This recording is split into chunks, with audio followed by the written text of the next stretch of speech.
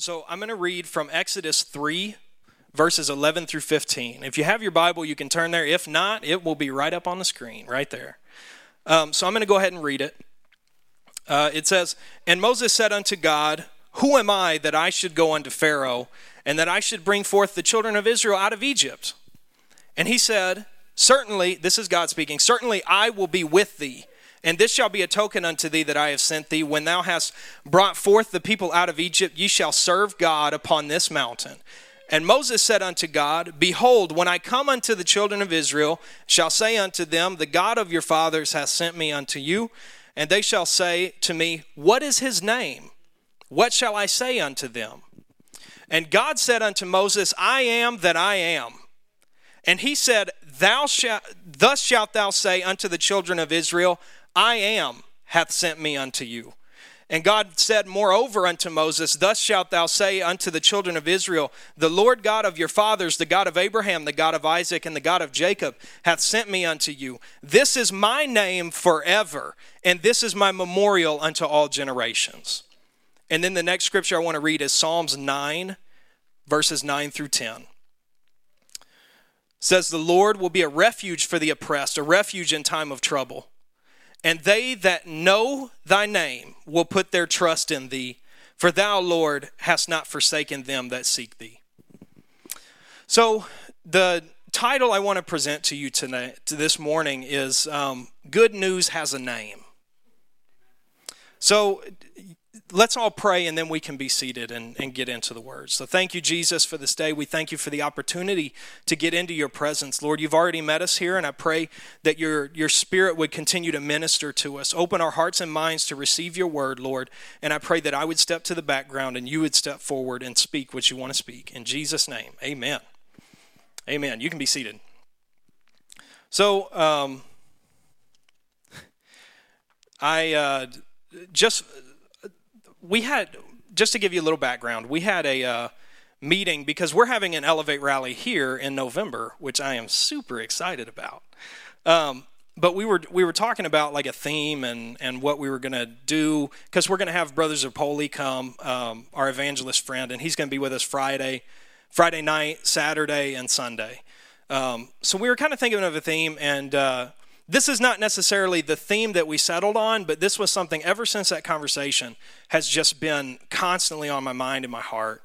And just to tell you, I think it was last weekend when Tasha and I were driving back from Monroe, I was kind of sharing with her what I felt like God was talking to me about. And a song came on the radio.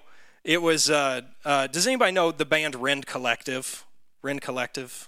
Anybody? They're from Ireland. They're Christian band. They're pretty awesome. I like them. They do like kind of like this Irish folk music mixed with, pop. It's pretty cool. So they came on the radio and they were talking about their new song, Rescuer. And the line, so I kid you not, I was telling Tasha, this is what I was feeling for a title, Good News Has a Name. What do you think? And shortly after I said that, the lead singer for Rend Collective comes on, and he was talking about his new song, Rescuer, and that was the exact line that he used, was Good News Has a Name. And I was like, whoa, this is crazy. And I guess they're going on tour, and it's called the Good News Tour, and it's just like, I was like, wow, this is meant to be. This is God, I'm telling you. But so I want to, hopefully I can connect some things for you. Because this was a really important scripture. I remember reading Exodus 3 a couple years ago, and when God tells Moses, I am that I am. We sing about that a lot. There's a song called The Great I Am that we sing. It's a beautiful song. It's one of my favorites. I love it. There are tons of songs that reference this, that God is the I am, right? So I remember reading it a couple years ago, thinking to myself, why did God answer that way?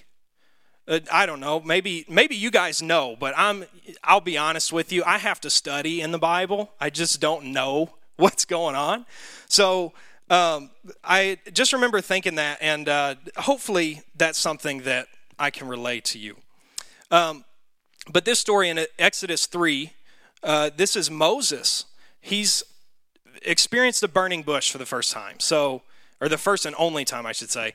But he's shepherding. I think it was his father-in-law's flock, and he's walking around being a shepherd, doing his thing, and then all of a sudden he sees this burning bush, and he's like, "Whoa, what is this? It's on fire, but it's not being consumed. What is going on here?"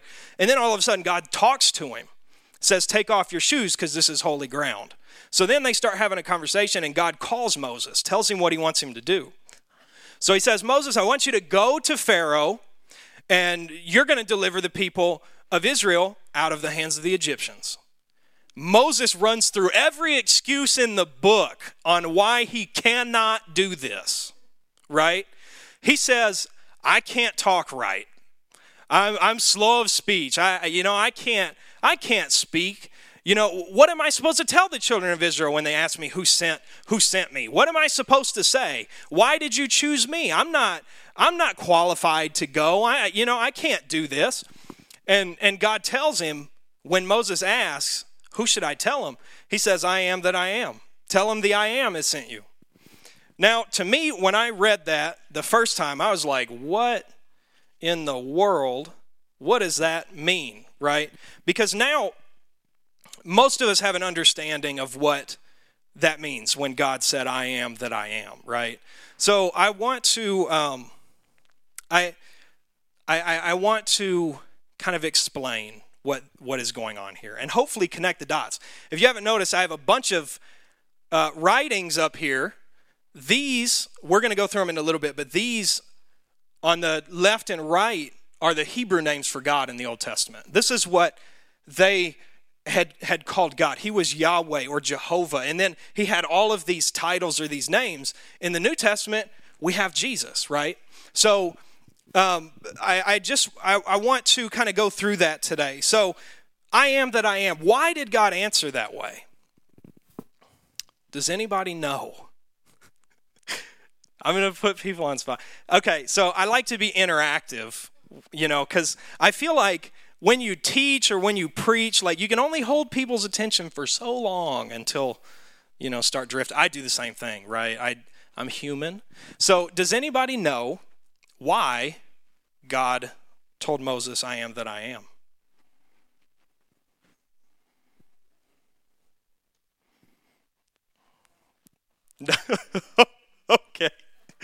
Okay.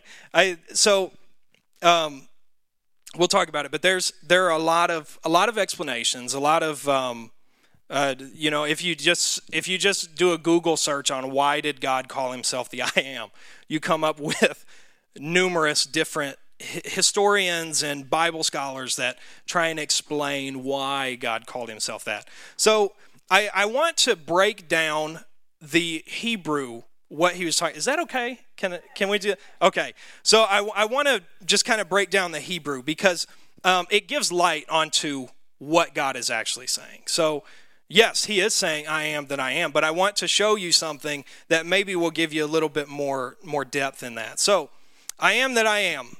Hava, Asher, Hava. I do not have a Hebrew accent, but those are the three words.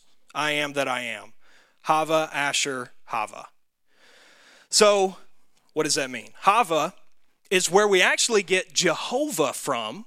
Hava is the root word of Jehovah, which means to become, or to become. Well, Jehovah means to become known as, or to become, and Hava just literally means to become. Asher means who or whoever. That's just one definition of Asher, okay?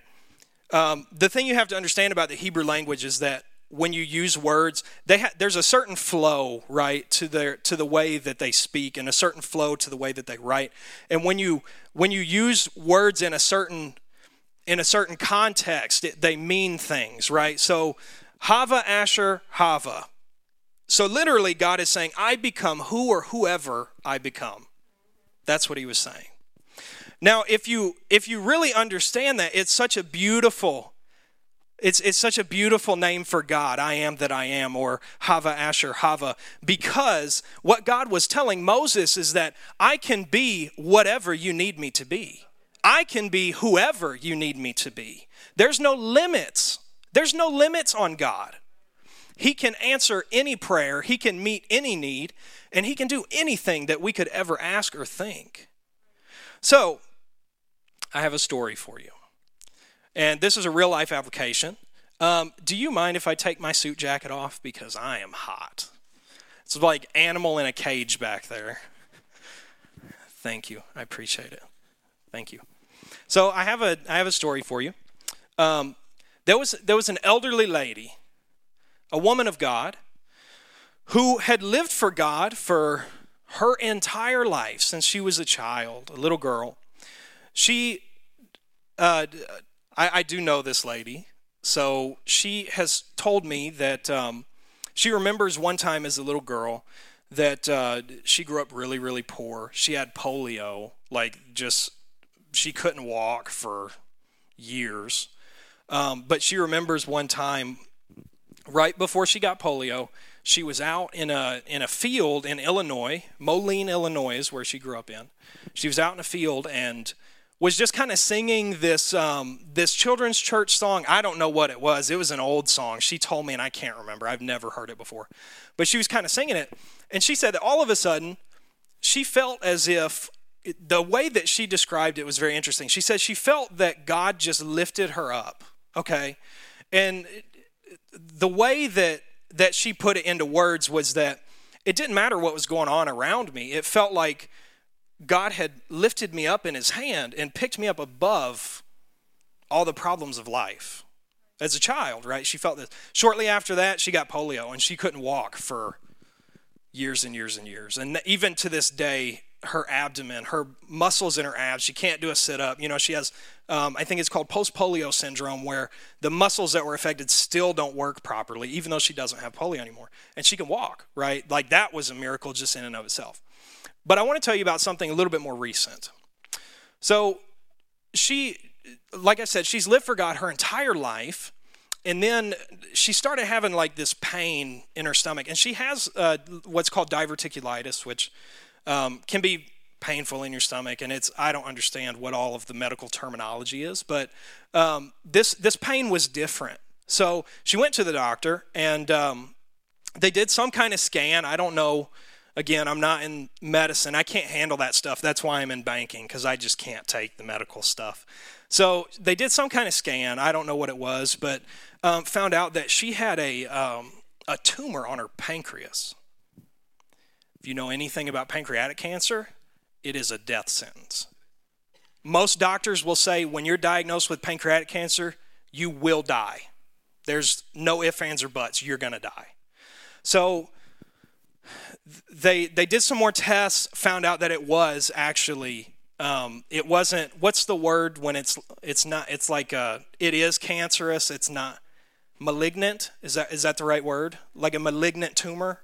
Is that like a cancerous tumor? Okay. So it was malignant, right? It was cancer. And she called her family, and I remember just talking to the family members and this woman, that it was just, the doctors were like, okay, you have less than a year, so make it count, type thing. You're going to die. There's pancreatic cancer is this, I guess the statistics, at least that her doctor told her, is that 98% of people who are diagnosed with pancreatic cancer die. 98%. It's a silent killer, because most of the time, by the time that the diagnosis happens, it's already too far gone. It's already too late, because there's not a whole lot of symptoms with it. So this was like stage 3 pancreas cancer. Like it was down the road, okay? So she called her family, and she was like the most calm, cool, and collected woman I've ever known about this, right? Like when you get a diagnosis like that, I mean, geez, I'd be bawling and crying. I wouldn't know what to do. But she called her family, and, the family was so distraught, so upset. The day of the surgery, she has told me that during, or the day of the surgery, she prayed again, God, let your will be done. In the name of Jesus, let your will be done. Whatever you decide to do, do it. That's what she prayed every day, especially through this bout with cancer. And, she got to the hospital and they put her under. When she came out of the surgery, the doctor told her, after she recovered, come to, that kind of thing, the doctor had told her, we're pretty sure we got everything, but more than likely it's going to come back in the next couple months, and this time it will kill you. That's just the way pancreas cancer goes, I guess, is even if they get it, if they get the whole tumor and take it all out, it's such a high percentage of people where it comes back, okay? Such a high percentage. So she told me that she turned and looked at the doctor and smiled and said, "You must not know the God that I serve." So I can tell you, today is 5 years cancer-free for her. 5 years. They told her, in a couple months, you're going to get it back, and this time it's going to kill you. 5 years cancer-free. Can you believe that? I just kind of tell you that story to explain to you how powerful God is, that it doesn't matter what the medical diagnosis is. It doesn't matter what the doctor says. I mean, come on, somebody. It's all in God's hands. God is the one who controls it. He's the great physician, right? We practice medicine. God has perfected medicine.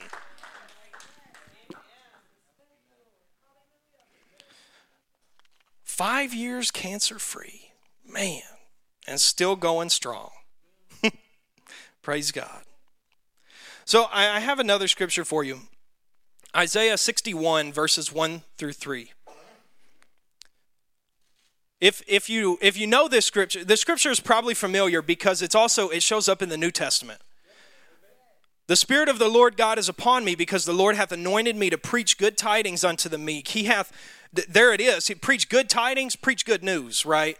Preach good news unto the meek. He hath sent me to bind up the brokenhearted, to proclaim liberty to the captives. Is anybody ready to break free today? Proclaim liberty to the captives, and opening of the prison to them that are bound, to proclaim the acceptable year of the Lord and the day of vengeance of our God, to comfort all that mourn, to appoint unto them that mourn in Zion, to give beauty for ashes, the oil of mourning, the oil of joy for mourning, the garment of praise for the spirit of heaviness, that they might be called trees of righteousness, the planting of the Lord, that he might be glorified. So this scripture does show up in the New Testament, and Jesus, I'm telling you, Jesus has dropped the mic moments all the time, right? Like, if you read the New Testament, he is such a beast. I'm telling you, he read this scripture in front of all the Jews, right?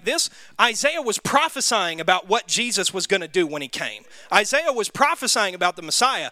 And Jesus reads the whole thing, says, "And this day is that scripture fulfilled." And walks off. And I'm telling you, it says in Luke, all of the people that heard that were like, just watched him walk out of the sanctuary. What is going on? So I read that to tell you that Jesus is whatever you need. He is here today. If you have a need, I want to tell you, I just want to encourage you right now. If you have a need, whether it's physical, spiritual, emotional, financial, God is here to meet needs. God is here to meet you where you are. So, no matter what bad news you're living in, I came to tell you that there's good news. And that good news has a name. So, names. Okay, what's so important about a name? Names, especially in the Bible, denote ability, character. They denote your mission, especially when God names somebody. Right? Like God named people. Abraham was not always Abraham. He was Abram. And God said, no, we're going to change your name to Abraham because you're going to be a father of many nations. That was Abraham's mission. That was God's promise to Abraham. So he named him, right? So names in the Old Bible, in the Hebrew language, are extremely important. So I want to go through a couple names with you. Yahweh. Yahweh is the Old Testament name for God. Yahweh. That name was so sacred so when you read the Old Testament and you see the word Lord, but it's all capital letters, that means Yahweh. That's what it's saying. But it was so sacred to the children of Israel that they would not even say it. When they were reading scripture and it came to that word Yahweh, they substituted it out of respect for like Adonai or Elohim, or they out of respect changed it to a different name. So Yahweh or Jehovah, again, that's where we get, that comes from that word hava, that Hebrew word to become. So when you see these words Jehovah all over the board, what it's saying is God becomes. That's what Jehovah means. So we'll go through these. Genesis 22:14, God becomes Jehovah Jireh. Does anybody know what Jehovah Jireh means? Provider. Do you know what's really cool is not just that God provides for me, but what this is saying is that God becomes my provision. He doesn't just provide, he becomes my provision. What about Jehovah Rapha? That one's in Exodus 15:26. Does anybody know what Rapha means? Healer. God becomes my healing. That's what Jehovah Rapha means. What about Jehovah Nissi? That one's in Exodus 17:15. What is this one? That one's in a little bit. Jehovah Nissi means the Lord has become my banner. This one is really cool. That's the story of when the children of Israel were fighting in this valley and they started losing the battle, and Moses raised up his arms and they started winning. And then when Moses would drop his arms because he was so tired, the children of Israel started losing again. So then they had two men, was Aaron and I'm not sure who the other guy is, but they propped up Moses' hands. Okay, Aaron and Hur. H-U-R, perfect. They propped up Moses' hands so the children of Israel would have victory. After that, Moses built an altar and called it Jehovah Nissi. The Lord has become my banner, or the Lord has become my victory. What about this one, Jehovah Mekadesh? What is this one? Just so you know, when you read the Bible, they don't show up like this necessarily. So, because we have the English word, so this means the Lord becomes my salvation, or my sanctification. That's Exodus 31:13. The Lord becomes my sanctification. And then, what about Jehovah Shalom? This one's one, you guys said it already. Peace. That's Judges 6:24. The Lord becomes my peace. What about Jehovah Ra? Does anybody know that one? Jehovah Ra. This one's Psalms 23. The Lord becomes my shepherd. Ra is shepherd. What about Jeremiah 26:6? Jehovah Tiskanu. I'm probably butchering these names, just so you know. Sidkanu, is that how you say it? Sidkanu. Okay, so the T is silent. It's like tsunami. Jehovah Sidkanu. What about that one? Jeremiah 26:6. The Lord becomes my righteousness. What about Ezekiel 48:35? Jehovah Shammah. Shammah. That's my southern accent coming out too. It's like southern Hebrew. Jehovah Shammah. The Lord is always there. Always there. How beautiful are these names, right? And you know, like I said, names denote mission, character, and ability. So these names that the children of Israel had called God were pieces of God's ability, what he has done. Jehovah Jireh, God provides. Jehovah Rapha, God's a healer, and so on and so on. So these are all of these just beautiful names of the Old Testament.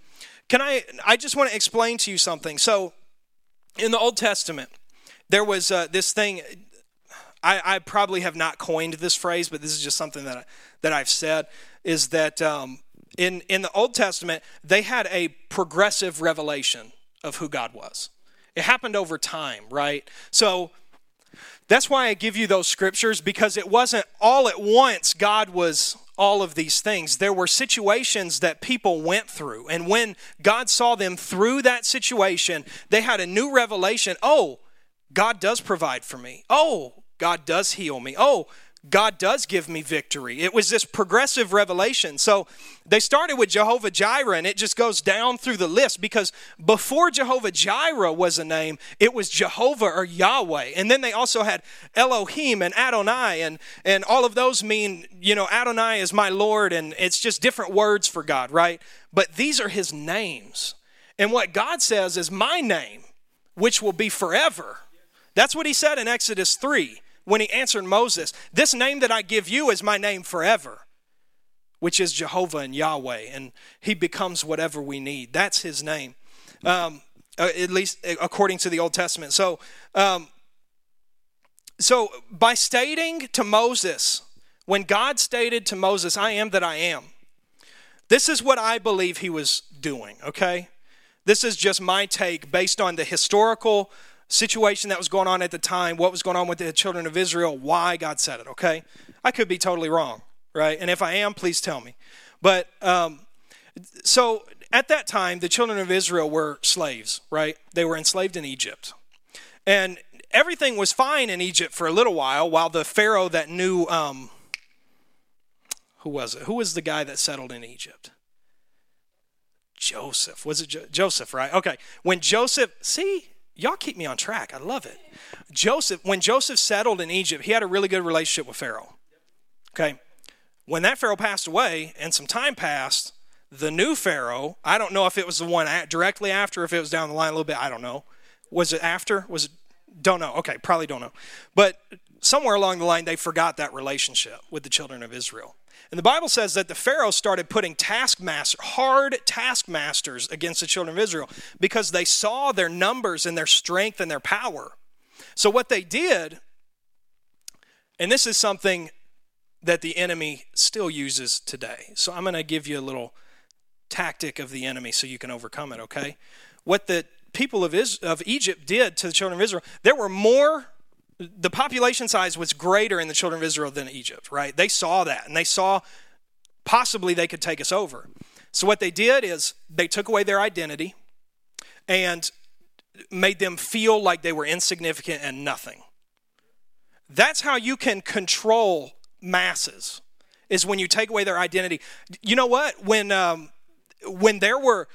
slaves were brought over to the United States, that's what they did. When they got to the United States, they said, you no longer have a name. Here's your name. You don't have an identity anymore. I'm who you say you are, or you are who I say you are. That's one way that Egypt and even the enemy controls people, is by taking away identity. Our identity is found in Christ, everybody. Our identity is found in Christ. But what the enemy will try and do is say, you're worthless, you're not any good, God's never going to use you, you have no purpose in life. That's what the enemy used. Okay, so that's what was going on with the children of Israel. Sorry, that was a long explanation. But that's what was going on with the children of Israel. So by God telling Moses, I am whoever you need me to be, now he can go and tell these people that have been oppressed and in slavery, hey, there's a God that wants to lead us out of this place. And he said he can be whatever or whoever we need him to be. He can be our salvation. He can be our healer. He can take us out of here. So I believe it was for encouragement, and so that the children of Israel could understand who God was. So hopefully I can connect all of this. I love the Old Testament. Hopefully I can connect all of this with the New Testament, okay? I'm going to try. If I don't do it well, just pretend like I did. Okay, so New Testament's here, okay? Children of Israel have been serving God on and off, for many, many years. And now the Messiah steps on the scene, Jesus Christ. And he shows up and reads that scripture from Isaiah, drops the mic, and walks off, right? Makes a bunch of people mad. So I want to read to you a scripture in John, and this is Jesus talking, okay? It's John 8:56 through 59. Hopefully this can kind of connect all the dots. I didn't even know this scripture was in the Bible. When I read it, I was like, oh my gosh, there's the connector. So John 8:56 through 59, Jesus talking. Your father Abraham rejoiced to see my day, and he saw it and was glad. What? How did Abraham see Jesus? Okay, all right. we'll get there. Verse 57, then said the Jews unto him, thou art not yet 50 years old. Hast thou seen Abraham? They're like, dude, you're not even 50. Abraham existed hundreds and hundreds of years ago. What are you talking about? Verse 58, Jesus said unto them, this is amazing. Verily, verily, I say unto you, before Abraham was, I am. And that was another drop the mic moment for Jesus, because then he said, before Abraham was, I am. And he was echoing Exodus 3. If you look in your Bible, you know how it has the connecting scriptures? If you read that scripture, there's a little letter right beside I am. And if you look, it says Exodus 3. And it'll take you right back to where Jesus said, I am that I am. So Jesus was saying, before Abraham existed, I am. I'm the same. And then that was another drop the mic moment for Jesus, because he had to duck out of there pretty quick. Then took they up stones to cast to him, but Jesus hid himself and went out of the temple, going through the midst of them, and so passed by. Okay, I want to kind of break this down a little bit, because this is absolutely, positively amazing. So, Jesus is talking to the Jews, makes this comment. Why were they so angry? He claimed to be God. That was blasphemy to them. That's why they tried to stone Jesus. Why did they have such an issue with Jesus anyways? Because he was constantly claiming to be God. So when he made that statement, before Abraham was, I am, what he was saying is that I existed before Abraham was here. Who existed before Abraham was here? Was there Jesus in the Old Testament? God existed before Abraham was here. So what he was echoing that same thing. And you have to understand that the children of Israel, they knew the scripture. They knew the law. Like, they knew the Old Testament. They knew what was there. So when he said this, that made them absolutely furious, because they knew what he was talking about. So that's why they were trying to stone him, because Jesus was saying, I am. Jesus is the I am. So I just want to tell you, Good News has a name today, and his name is Jesus. Jesus is the best news that we could ever have. Jesus is the one who meets all of our needs. Let me show you something. So Jesus, here's Jesus right here. After he was crucified, do you know we were supposed to take this cross? This should have been our punishment for sin. But Jesus took this for us so that we didn't have to. All of these names, Jehovah Jireh, Jehovah Rapha, Jehovah Nisi, Jehovah Sabaoth, all of that stuff is boiled down to one name, the name of Jesus. Do you know what? I think Pastor has said this before, but if you break down the name Jesus, J-E comes from Jehovah. S-U-S become our salvation. So literally the name of Jesus fits right along with these. Now God is known as Jehovah salvation. God has become my salvation. How beautiful is that? So I just want to show you how powerful the name of Jesus is. After Jesus was crucified, and he was seen, after he was crucified, resurrected, he was seen for a time period. There were a lot of people that saw him after he resurrected from the dead. And then on the Mount of Transfiguration, when he officially left the earth and said, don't worry, I'm going to send a comforter to you. You know, I'm going to prepare a place for you. And he leaves the earth. And everybody's like, where'd he go? You know, like, who was it on the Mount of Transfiguration? It was a couple of the disciples. Peter. Yeah, there was Elijah and Moses. Elijah and Moses were seen with Jesus. And then they all went. And then a couple of the disciples were there, and they're all like, whoa, what is happening? So then an angel comes to them and says, why are you still here? There's a promise for you. So then they went to Jerusalem, and then the book of Acts takes place. Acts 2, when they're all in the upper room and they're praying, came a sound from heaven as of a rushing mighty wind, and it filled the house, all the house where they were sitting. And there were cloven tongues like as of fire that sat upon each of them. And it talks about them speaking in another language. And there were people there because it was during Passover. There were people from all over the place in that city. And they're sitting there speaking in another language. And there are these guys walking by, and they're like, wait a second, they're not from Galilee. Like, how are we hearing them like they're speaking our language? What is going on? So after that all takes place, and then Peter, Acts 2:38, then Peter said unto them, repent and be baptized every one of you in the name of Jesus Christ for the remission of your sins, and you shall receive the gift of the Holy Ghost. And this promise is unto you and unto your children and to all that are far off, even as the Lord our God shall call. That's Acts 2:38 and 39. If you don't believe me, you can read it. But so after this all takes place, you see the disciples using the name of Jesus to perform miracles. Acts 3, Peter healed a crippled man. He was walking by, and there was a beggar sitting outside the gates of the temple. Please, can I have some money? Can you give me something? And Peter stops and looks at this man.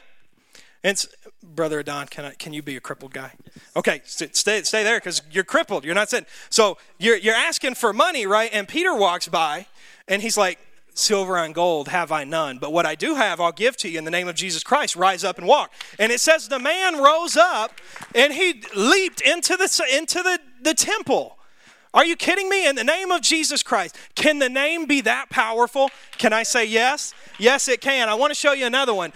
In Acts 16, Paul casts out a demon in the name of Jesus Christ. There's this woman following him around, and he's trying to preach, and there's this woman behind him screaming at him and doing all this stuff, and he let her go for a little bit. And the Bible actually says he got irritated, and he turned around and looked, and he pointed at the woman and said, in the name of Jesus Christ, come out of her. And the demon came out. The name of Jesus. The name of Jesus. Good news. It's the name of Jesus. So, John 16:23. I want to read this one to you. And it says, and this is Jesus talking, and he's talking about after he's gone from the earth. He says, and in that day, ye shall ask of me nothing. Verily, verily, I say unto you, whatsoever ye ask the Father in my name, he will give it to you. Can I qualify this? Because there's a scripture in the New Testament that also talks about praying in the will of God. And if that's, you have to pray in the will of God. Because God has a purpose, right? He's got a plan, and he knows what he's doing. And if we pray outside of the will of God, bets are kind of off, right? But what the scripture is saying is that there is power in the name of Jesus. Because he says, whatever you ask in my name, in the name of Jesus, he will give it to you. So the name of Jesus is everything that we need. I know, I know a nickname for our denomination. I hate that word, right? Because it's about relationship, not religion. Right? Because the only time the Bible talks about religion is in the New Testament. It says, true and pure religion is taking care of the widows and to those and the fatherless, right? That's the only time the Bible ever says anything about religion. So, but our denomination, whatever you want to call it, I got people asking me that all the time. What denomination are you? What church? What kind of church do you go to? Well, I'm apostolic because I believe in a relationship with Jesus Christ. I believe in the power in the name of Jesus. So we're called Jesus only churches, right? That's kind of like when they were first called Christians in Antioch. Did you know that was a derogatory term back then? To be called a Christian, it was derogatory. That's the way Jesus only has become. People trying to label us, right? Is Jesus only. Well, you know what? All you need is Jesus. Because in the name of Jesus, there's all healing, all power, all authority. There's provision. There's whatever you need is in the name of Jesus. So yes, I am Jesus only. I believe that Jesus Christ is all I need. Why? Because he is God in flesh. That's why Jesus is all you need. So, big long-winded explanation just to tell you that that's why our good news has a name, and that name is Jesus.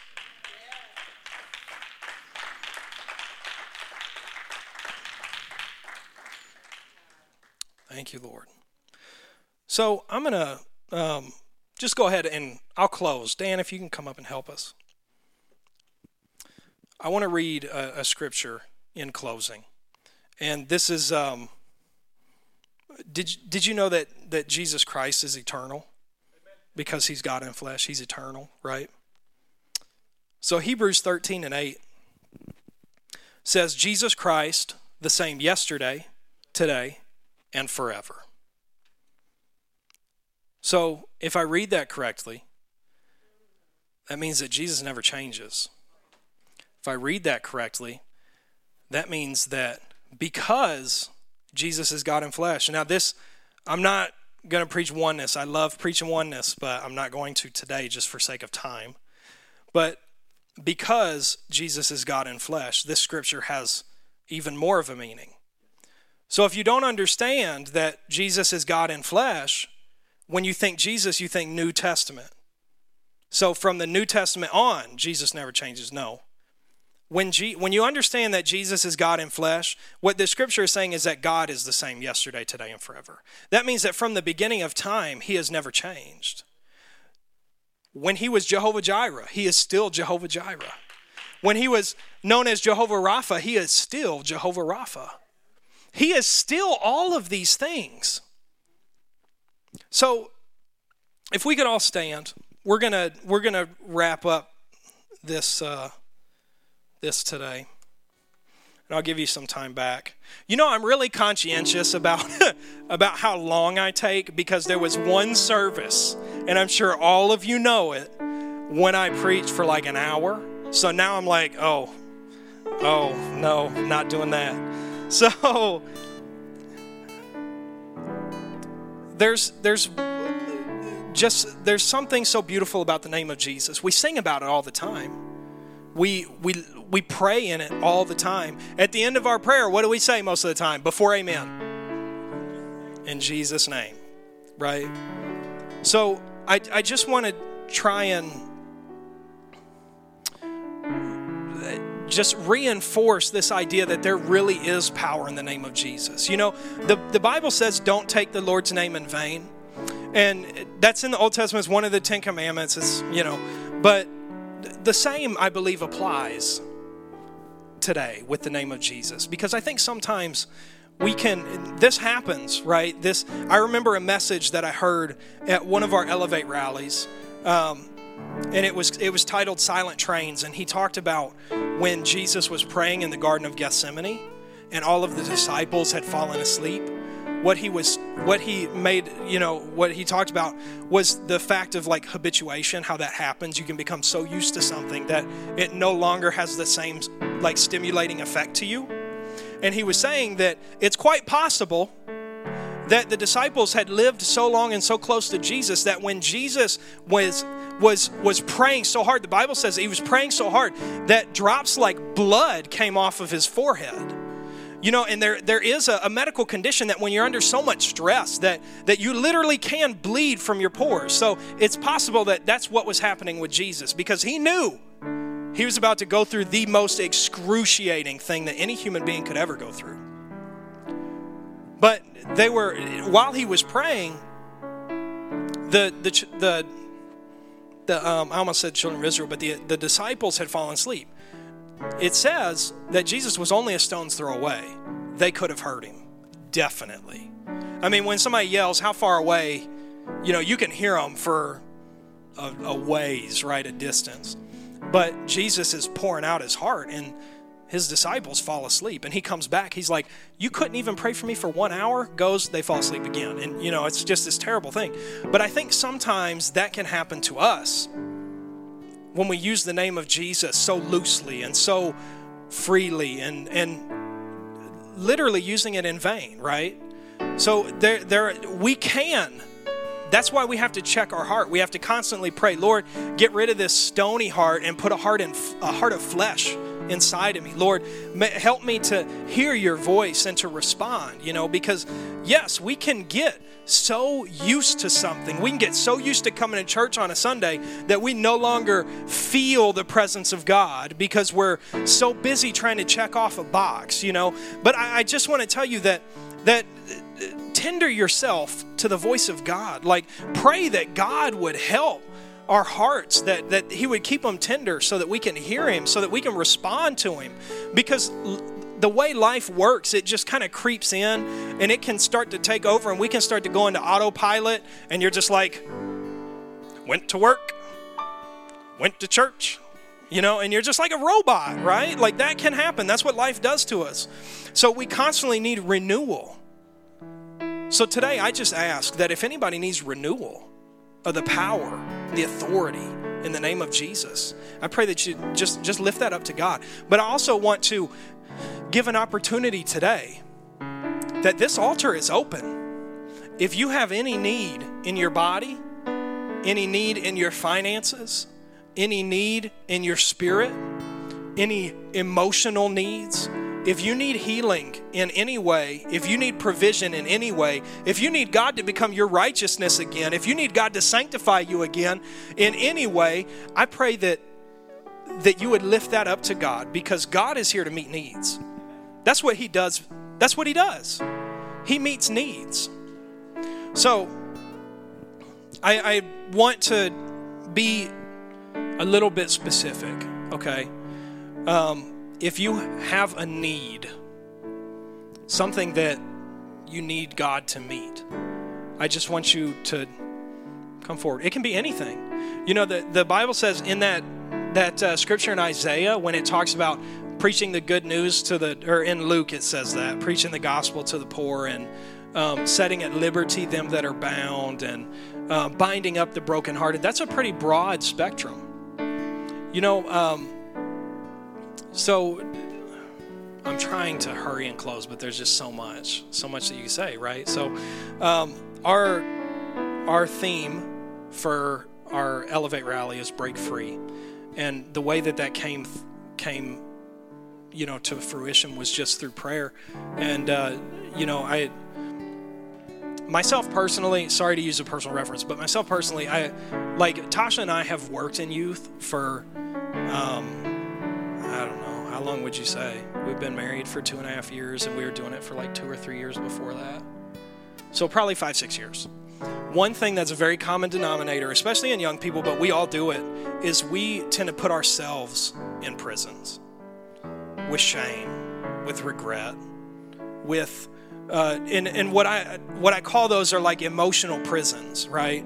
Because we restrict ourselves, and we're like, no, I've messed up too much.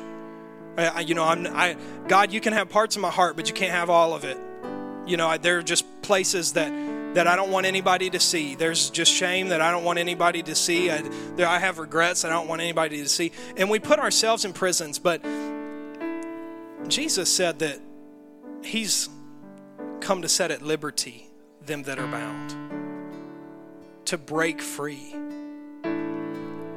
The last thing I want to say before we really start to pray is that scripture in I can never remember where it's at. I think it's 1st or 2nd Corinthians, one of the two, when it talks about, and the Lord is that Spirit, where the Spirit of the Lord is, there is liberty. There's liberty in the house today. If you need freedom, if you need provision, if you need healing, I ask that you would come, whatever needs you have. And if you don't have a need, how about you find somebody to pray with? And how about we bind together as a church family and we minister to one another, because that's what the church is meant to do, right? We're meant to be a family. We're the body of Christ. We minister to each other. So if you have a need, lift it up to God today. And if you feel like everything is going good and you're living blessed and you're you're living for God, I pray that, or I just ask that you would find somebody to pray with. Let's be a family today, and let's lift up the name of Jesus.